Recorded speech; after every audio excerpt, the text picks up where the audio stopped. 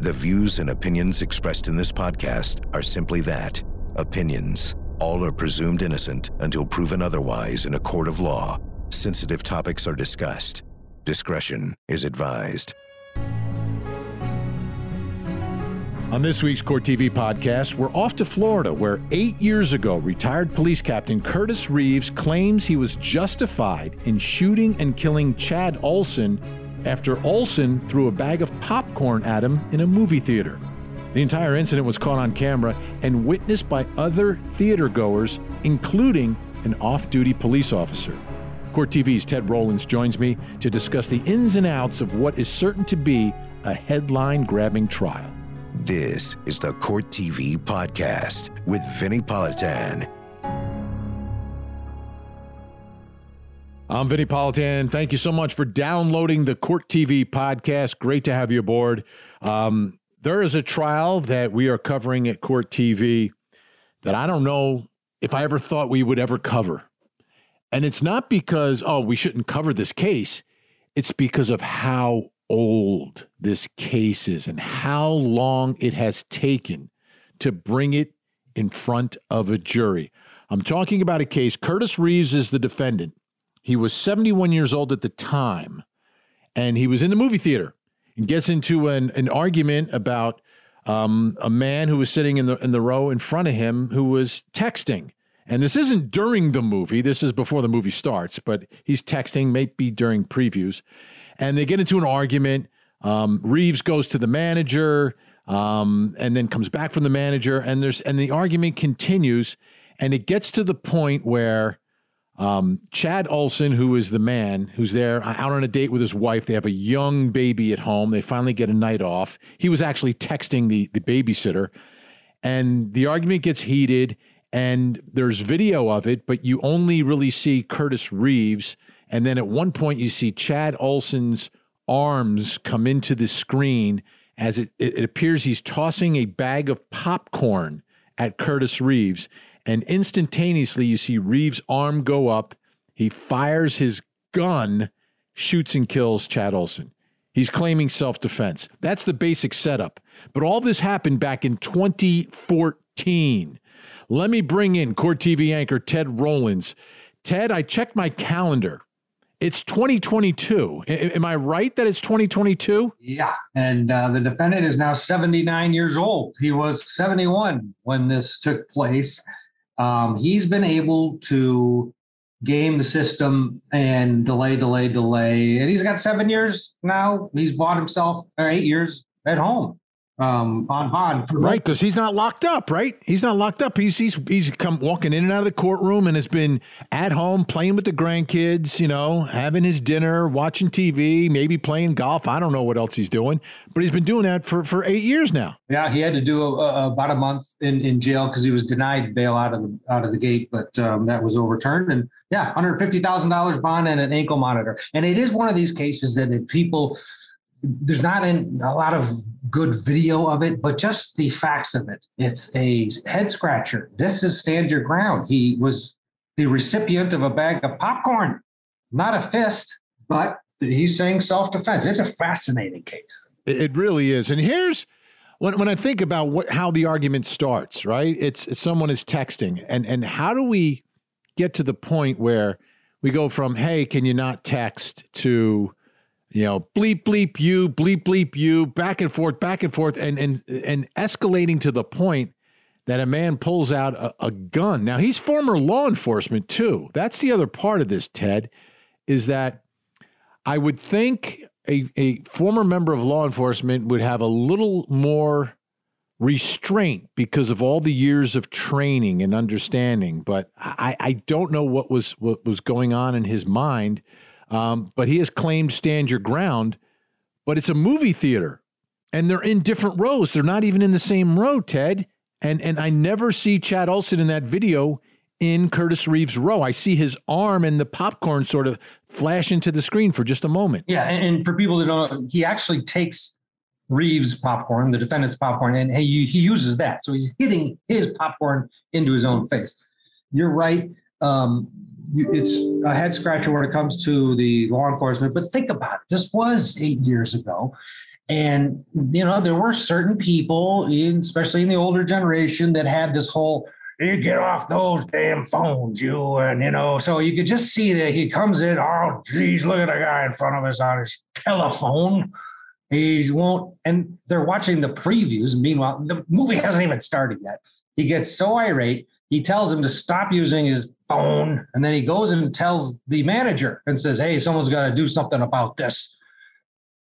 It turns out, as you said, that the victim in this case, Chad Olson, was texting with his babysitter, talking about for his daughter, and even says it. He says it to Reeves. He says, although it's none of your business, if you have to know, I'm checking on my daughter.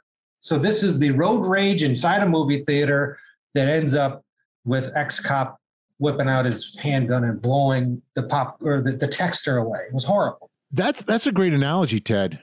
Road rage. And road rage in a theater, though. I mean, a theater is where you go to be entertained. Both of them are out there with their spouses. You should be in a good mood. You're going to watch a movie, and it turns into this. And it wasn't even during the actual movie. The movie had not even started.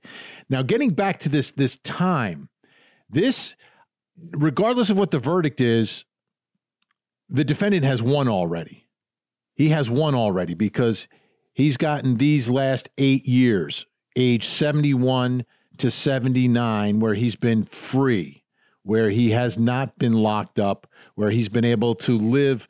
It's a modified life because of the ankle monitor, but I don't know how much other stuff you're actually doing, in retirement anyway.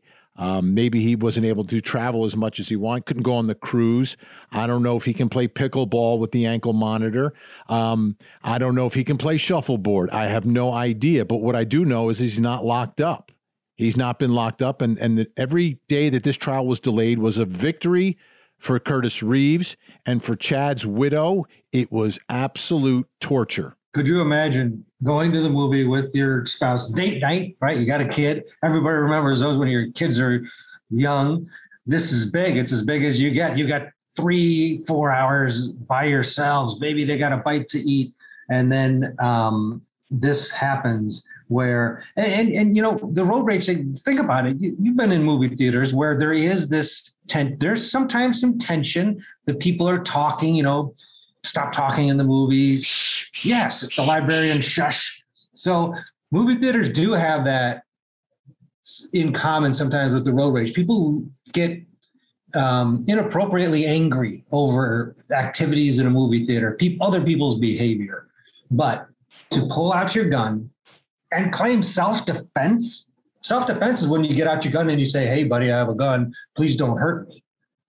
This was, I'm getting out my gun because I'm going to shoot you. What's the perception there? He had a stand your ground hearing, right? So stand your ground, it's a way to approach a case. And stand your ground is not your defense in front of the jury. It's your defense in front of a judge. You try to convince a judge that as a matter of law, you had a right to stand your ground. You should be immunized against prosecution, civil lawsuit, everything else. The judge denied that. So they've sort of had a mini trial on this already with the stand your ground hearing.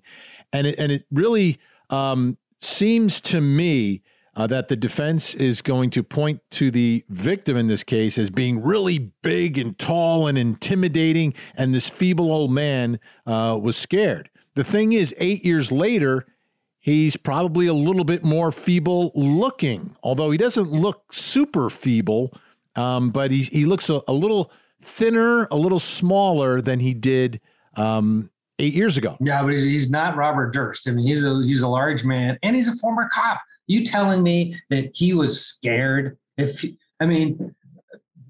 argument that he's at this movie theater and the guy that he's mad at because he's on his phone scared him so bad that he had to defend himself. Oh, what's next?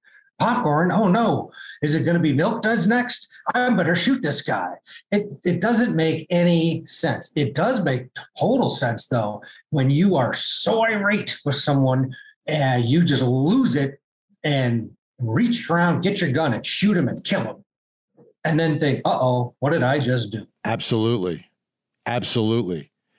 And I think the fact that it is popcorn And that's the way I think that this story originally, and years ago, many of our listeners may remember when it all happened. It was a big, big story. And the big story because of the headline Popcorn. And I think that will absolutely be used by the prosecution in this case and really kind of bring home the theme that this is not self-defense. It was popcorn. Popcorn, ladies and gentlemen, and to mistake popcorn for a deadly weapon, or I don't know what he was doing. The other fact is they're in separate rows. If he had actually climbed over and was on the same row that he was and was there, that's one thing, but there's this barrier between them.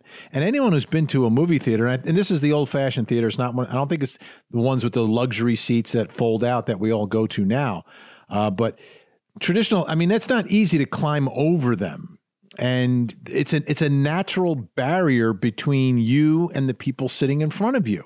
I think that's another problem for this defendant in this claim of self-defense, stand your ground. Absolutely. And the other part of the equation, which is really going to come back to haunt the defendant, I believe, is that the movie theater is basically empty. He goes to complain. He's with his wife. Okay, you've got a texter in front of you that's bothering you. It's going to ruin your movie watching experience. Well, then move. And after, that's what he says. He tells police, I should have listened to my wife. She says we should have just moved. And we should have. Yes, of course you should have moved. And he was in it for that fight. He was enjoying on some distorted level the fight himself. And that, to me, is proven by the fact that he goes right back to the seat that he was sitting in before. And that's what Chad's wife told me when she described what happened. She's going to be a big witness on this. I had her on the show, and she talked about how after he went to the manager, he came back, and it should have been over, right? The whole thing should have been over, but he came back, and he was like, aha, now I got you kind of thing. And kind of continuing this confrontation unnecessarily. And she kept saying, it just should have been over. It should have been over. I couldn't understand why he kept egging him on and having to rub his face in it and all of that. And it just seemed like he was maybe in a bad mood that day and was itching for some sort of a confrontation, which is crazy, which is ridiculous, which is unnecessary.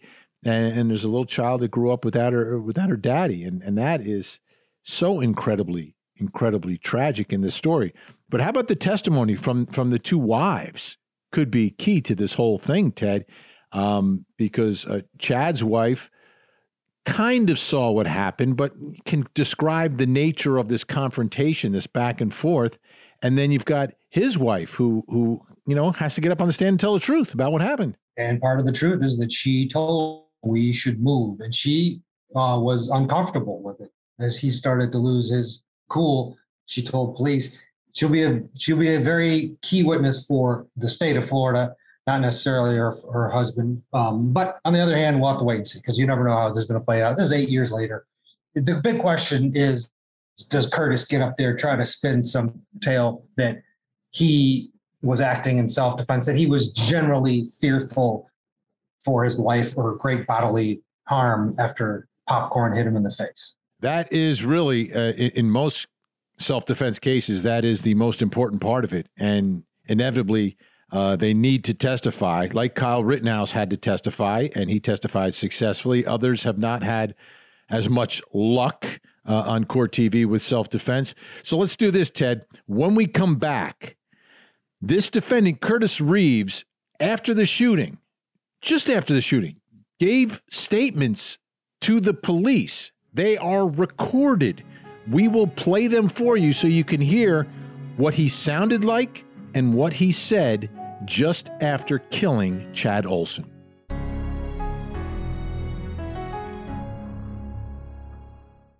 He said, if you leave, I am going to kill you. The killer, you know. They were the perfect family. But never suspected. I'll find you, one way or the other. Someone They Knew with Tamron Hall. Premiering Sunday, March 6th, only on Court TV.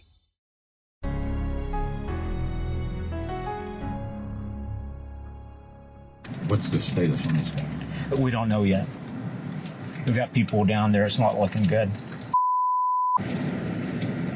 all over us, stinking filth. Yeah. Did his wife was trying? Whoever was with him was trying to hold him back. Right.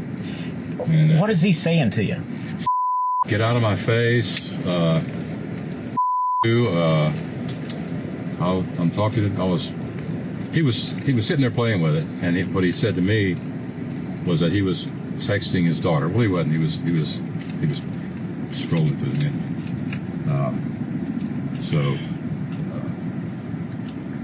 I think when I leaned over and asked him to turn his cell phone off, he told me to get out of his face, and so I knew right away that. What about just immediately prior to the shot? What is he saying to you? Man, he's saying. I think that's when he's talking about he's texting his daughter. If there was any of my in there 3 or 4 times, I don't remember. If there's any of my business, or I'll kick ass, or whatever he was saying was threatening.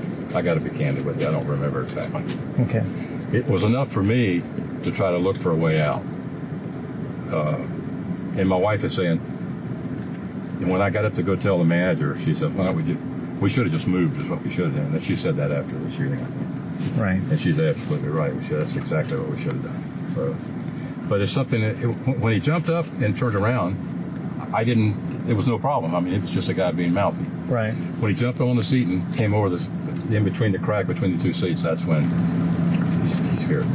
There he is, Curtis Reeves, shortly after shooting and killing Chad Olson inside a movie theater, describing to police what just happened.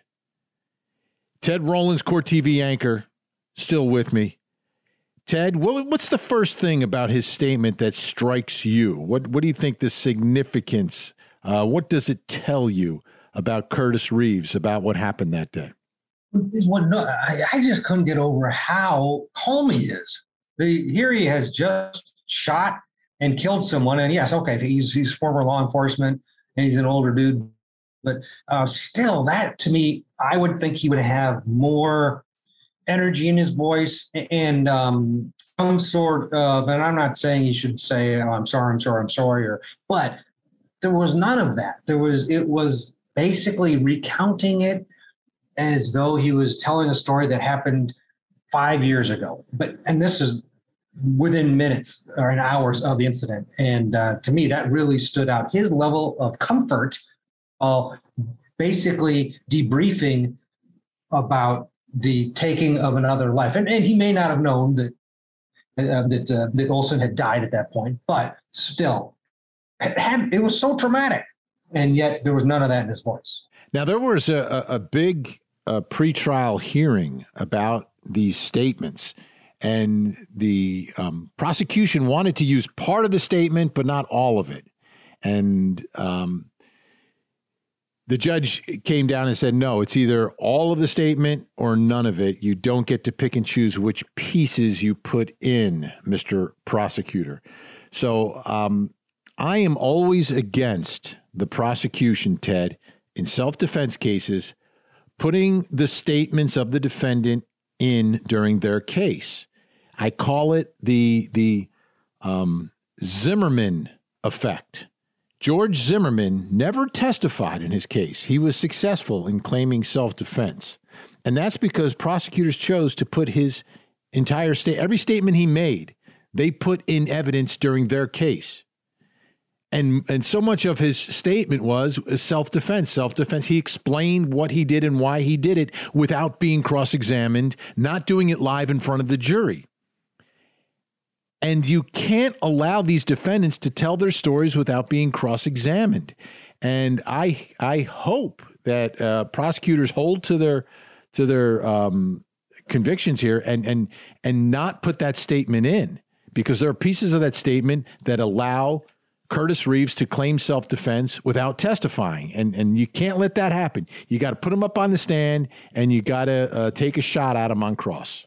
Totally. I don't think you put him on the stand if the whole thing comes in and they play the whole thing just for that reason, because there's nobody there. That the individual who's interviewing him is law enforcement. They know that he's law enforcement, and their strategy is to make him feel comfortable. But to the end of that, they do not ask him the hard questions. At no point do they say, really? Popcorn? Or are you kidding me? There was no challenge of him. And to allow the jury just to have that exposure without the cross would be a potential way to lose this case, even as ridiculous as that sounds, because who would think that you could just pull out your gun and shoot somebody after being the recipient of a bag of popcorn? You never know. You do never know. You don't want to give the defense their defense without them putting it in. I don't understand it, but I've seen it happen time and time again. When it happened in the Zimmerman trial, I was shocked. I was shocked by it because I really thought you put George Zimmerman on the stand live in front of the jury, you could really, really pick apart his story. But Ted, what you described in the way that Curtis Reeves was being interviewed was the same way George Zimmerman was being interviewed. And it's probably the right tact by investigators. You just want to keep them talking. That's your job. Your job is not to cross-examine them. That's the job of the DA or the prosecutor. Open up the mic and go for it. Go keep talking, because now when confronted with what you said to the investigators immediately afterward is ridiculous. Moving forward, when you're in a courtroom and you're called out on it, it's very difficult. It's going to be very difficult for Reeves to get up there on the stand and say, "Well, I didn't know what it was, but I felt like my life was in danger." Really? Your life was in danger from a bag of popcorn. I bet the popcorn theme. It's the lightest of all snack foods. I mean, you can't kill anyone with popcorn. It's just not going to happen. And that is ridiculous on its face, being confronted with it. You're former law enforcement. Shouldn't you have known better? Those types of questions didn't come out in the initial interview, but they absolutely would come out in the courtroom. Another thing that's going to be interesting, will the judge allow the fact that there was a big sign at the movie theater saying no firearms? Yet he walks in, breaks the law with his pistol in his back. Yeah, that's another part of this. I don't know if there was special dispensation because he's former law enforcement to be able to carry. We'll see if that rears its head. But the reason you don't want weapons in the theater is exactly this scenario.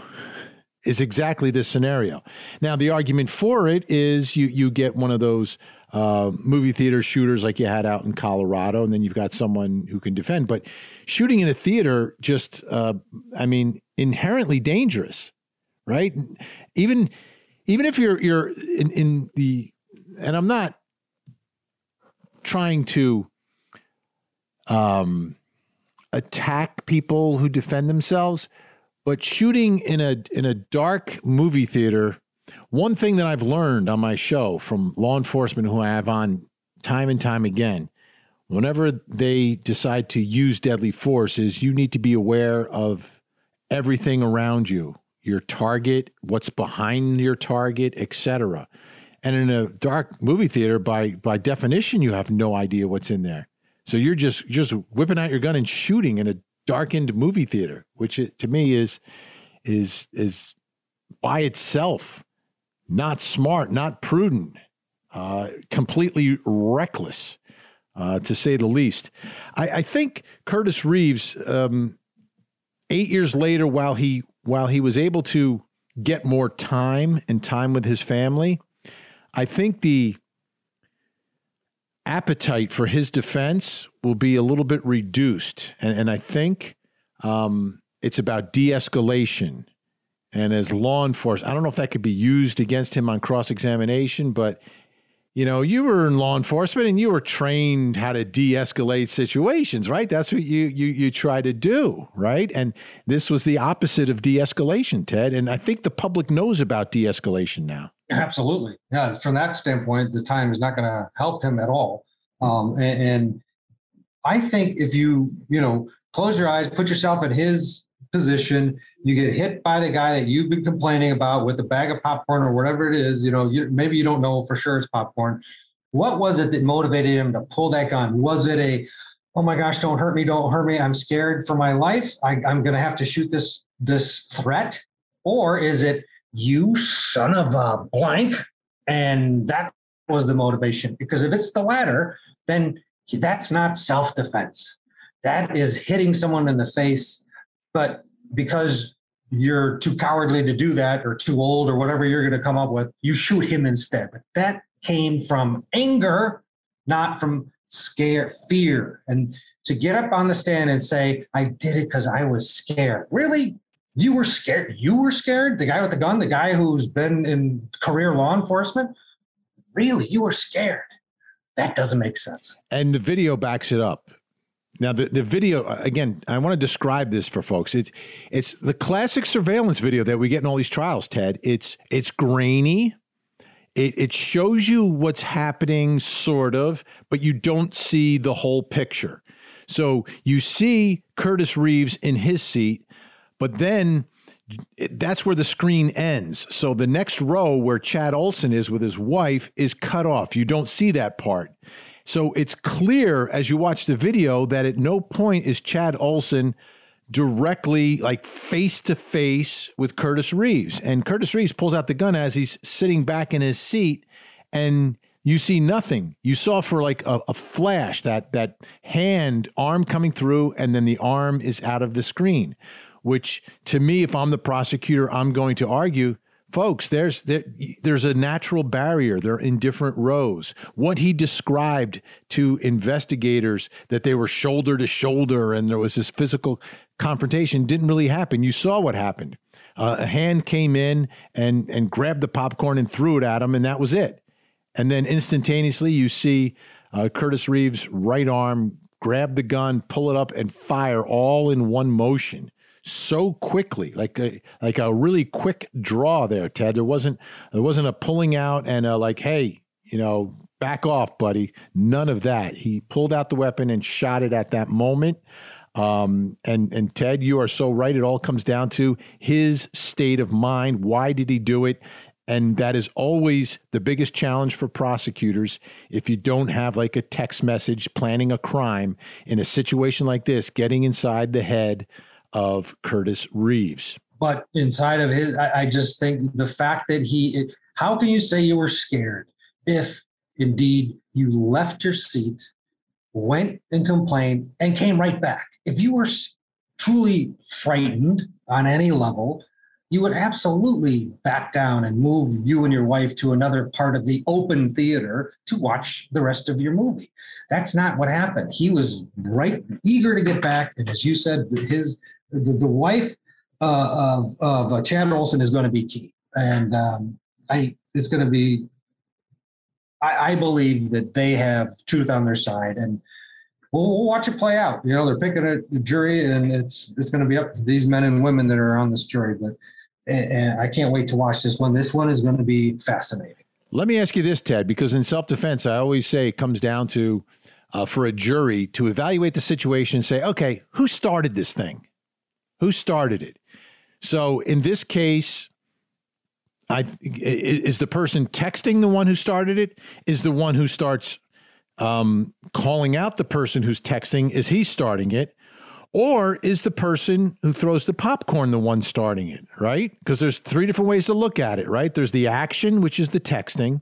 There's the reaction to the texting, which is, hey, stop texting, and then the argument ensues. And then there is the physical confrontation, which I think is initiated by Chad Olson by throwing the popcorn. So when a jury looks at this, Ted, who do they say, all right, you're the one that started it. You started this whole thing. Well, you're going to have different interpretations of it. The defense is going to definitely claim that the clock started when the popcorn was thrown. The rest of it was just simmering and no one was scared. Of course, he went back to his seat. Why wouldn't he? He had just complained and he didn't think this was going to go physical. It was just an annoyance. Then he gets hit with this popcorn. He didn't know what it was. He just knew he got hit in the face with something dramatic and he reacted. The prosecution is going to say, this was Mr. Angry Old Man at the movie theater, itching for a fight. He's been in law enforcement. He's been retired for too long, and he was looking for confrontation. And then when he got it, he responded in anger. It'll be another, and we saw it with Edgecombe. When do you have a restart? When, in that Edgecombe trial, there was a hit, and then there was a chase. Both sides had different versions of when the jury should play the blame, or put the blame on the instigator. And this is going to happen here. We'll watch it play out. Yeah, I think juries look at the whole situation, and each fact scenario is a little different. Sometimes it's an argument, sometimes it's a physical confrontation. But to me, I believe at the end of the day, it will be clear to the jury that the situation was really started by Curtis Reeves. That Curtis Reeves had some sort of a chip on his shoulder and took a simple texting situation and turned it into something that it shouldn't have been. And I think that's going to be a problem, because if a jury believes that you're the one that's kind of starting things, you don't get to finish it with a gun. You don't get to finish it with a gun. Now, if things were turned around, right, and it was Olson who had the gun and Curtis Reeves who ends up getting shot, and it's Olson is texting, the guy says something, and then Olson kind of comes at him and they get chin to chin or whatever, you might have a different situation. But here, I really think that people are going to look at Curtis Reeves as the one who started it. You don't get to finish it. But ultimately, you'll be the jury. And it's only 6, Ted. Yeah. Only 6 jurors, because it's not a capital case. Down in Florida, you can have 6. It's unusual on court TV, but very common down in Florida. So should be theoretically easier for them to reach consensus. Should, but you never know. You get a one person that disagrees. We've seen trials that went the other way with 6 people on it that we thought would go. Henry Segura is one. I think this case, no, it does come down to what a lot of them do is with jurors. When you're on these juries, you talk to jurors, and we've seen it play out so many times. They put themselves in the place of the victim, and they also put themselves in the place of the defendant. And when you do that in this case, you can see yourself being the victim in this one, where you had some sort of skirmish with someone in a public scenario. Very rare, though. I don't know how many people you're going to have on that jury that are going to be like, oh, yeah, I could totally see myself pulling out my weapon that I carried with me to the date with my wife in a movie theater and blowing someone away. That is a different level of reaction that I don't know that jurors, and many jurors, potential jurors, would be able to relate to. It's just oddball behavior for many people. Now, yes, people do carry guns everywhere, but this is different. Ted Rowland's great analysis today, but you didn't get everything right. I'm checking the scorecard here. At one point, you did say that popcorn is the least dangerous snack food. Cotton candy's not a snack food. Okay, I'm not going to say cotton candy. Cheese doodles. Cheese doodles. And I say that, Ted, because when you have popcorn, you may have a few of those hard kernels in there. And I think that makes all the difference. But good job otherwise, Ted. You can watch Ted Rowland's, folks, every morning on Court TV. He starts the day for us. I finish it off. He starts at 9, and I bring it home at 8 p.m. Ted, thanks so much. Thank you, Vinny. When we come back, folks, stand your ground. This is another case where people are going to say, we need to get rid of stand your ground. And I will have to tell you once again why stand your ground is a good law.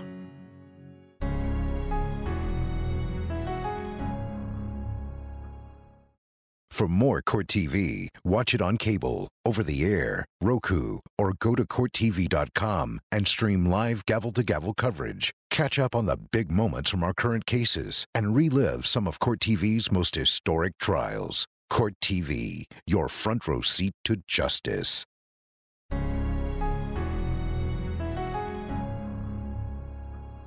Stand your ground is a good law. It's a good law when it was written. It's still a good law today. I know it has a bad reputation with some people, but that's because of how it is sometimes attempted to be used by criminal defense attorneys. Who, again, criminal defense attorneys are just doing their jobs, folks. They're just doing their jobs. But the intention, the purpose, and the proper use of stand your ground is valid. Stand your ground is saying, listen, folks, if you are somewhere where you are allowed to be, you are lawfully present somewhere, whether it's on the sidewalk, in a store, in your car, wherever you are, and you're just lawfully abiding citizen, that is the person who is entitled to stand their ground, okay? So I'm walking down the street, and someone comes at me and starts attacking me. I am now the victim of an assault. I did nothing wrong. This person's coming at me. They've got brass knuckles, maybe they got nunchucks, whatever they have. I've got a knife. I've got a gun. I can stand my ground and use lethal force, period. And the reason this became the law is because they put all these burdens on victims. Burdens like, well, you should have ran away. Did you have a chance to run away? Well, if you didn't run away, then you had no right to defend yourself. What? Really? So I'm walking down the street, someone attacks me, and I have to run away from them? No, I can stand my ground. It's the same concept as you being in your home. Someone breaks into your home, most jurisdictions around the country, you can take them out. This is my home. This is my castle. You break into my house. You take your life in your own hands. I'm entitled to defend my home, my family, and I can take your life. That's just the law. And what Stand Your Ground did is take that concept and you were allowed to take it with you. So it's not just when you're in your dwelling, when you're in your home, your condo, your co-op, your townhouse, your McMansion, but now I'm walking down the street. Now I'm at my friend's house. Now I'm somewhere else. And someone threatens my life, puts me in fear. I can defend myself. And I can have a judge make that decision. And then that judge will immunize me from being prosecuted. That judge will immunize me from being sued. This is like, right? Someone comes and attacks me, and then I go after him, and then he sues me because of his hospital bills. Wait a minute. Why should I have to defend a lawsuit after you jumped me in the alley and tried to kill me? And I was just defending myself. That was the whole purpose of Stand Your Ground. It's a way to immunize people from being prosecuted criminally, from being civilly sued, because there was insanity in our courtrooms, because perpetrators, people who were attacking others, were then filing civil lawsuits against them, trying to recover for their damages. That's like the guy who breaks into your house and then slips on the kitchen floor and says, "Oh, that's unbelievable. You should have wiped up that puddle on the floor. It was very foreseeable that someone would slip on it, and I'm going to sue you." And people were doing it. And it's not just about winning or losing the lawsuit. It's about having to defend the lawsuit. That costs you time and money as well. So certain states came up with these laws and said, listen, there should be no burden on a victim to have to figure out what to do in a moment where your life is in danger. You should be able to stand your ground and defend yourself. Now, this is where everyone gets upset, is that defendants who have killed someone many times will claim, because they have no other defense, will claim Stand Your Ground or will claim self-defense. They're entitled to do it. What it is, it's criminal defense attorneys using the laws that are available to defend their clients, which they will always do and always should do. It's the only way the system works. But people read the headlines, and they think that the Stand Your Ground law is why the person did what they did. And it's not. It's not. The person didn't kill them because it was Stand Your Ground. They killed them because of whatever reason. And if they're legitimately standing their ground, they're defending themselves. See, stand your ground is similar to a self-defense defense. The only difference is that you take it in front of a judge so you never have to face a jury and you never have to face a civil lawsuit. That was the purpose of it. The concept still exists. So even if you're in a state that doesn't have the stand your ground law, they still have self-defense laws. And that was the case with Kyle Rittenhouse. There was no stand your ground law in Wisconsin, but there was self-defense. If there was stand your ground, he may very well have attempted to use stand your ground, gone in front of a judge, and a judge may have immunized him from criminal prosecution. And there never would have been a trial in front of a jury. And for people who are legitimately standing their ground, for people who legitimately are victims, it's a way for them to not risk being put in prison by a jury and not get sued and get bogged down by an action to which you didn't start. You didn't create it. You were merely standing your ground against someone who was attacking you and your family. So that's why stand your ground is a good law. But don't get down on stand your ground because criminal defense attorneys attempt to use it. Take a look at the stats and how many of them successfully use it when their client was not legitimately standing his or her ground in an attack. Okay, you got to look at the facts of each one. I just don't. I hate those headlines where stand your ground is the creator of all evil and it's making our communities more dangerous. No, it's protecting the rights of victims. It was a law designed to protect victims and does protect victims. But people who aren't victims try to use it, but do they use it successfully? And did they commit and the ones who don't use it successfully, did they actually commit their crimes thinking, oh, this is stand your ground? No. It's their lawyers that are trying to apply it. Anyhow, those are my thoughts. You can disagree. And oftentimes people do on my show. I have a show every night from 8 to 11 on Court TV. We take a look at the big stories, big trials like this one, and I bring on guests, criminal defense attorneys, and people who see things sometimes the same way I do, but most of the time differently than I do. And we really pick apart not only the legal aspects of it, but the bigger picture on our system of justice. Now, to watch me, you have to have Court TV. Court TV is available through a digital antenna. You can scan it, rescan it, and you'll find us. You can also check on courttv.com on the Find Us tab to figure out how to watch Court TV each and every day. I am Vinny Politan. Thank you so much for watching, and please tune into Court TV for Florida versus Curtis Reeves to see how it all turns out. That's it for this week. I'm Vinny Politan. Don't forget to hug the kids. This podcast is a production of Court TV.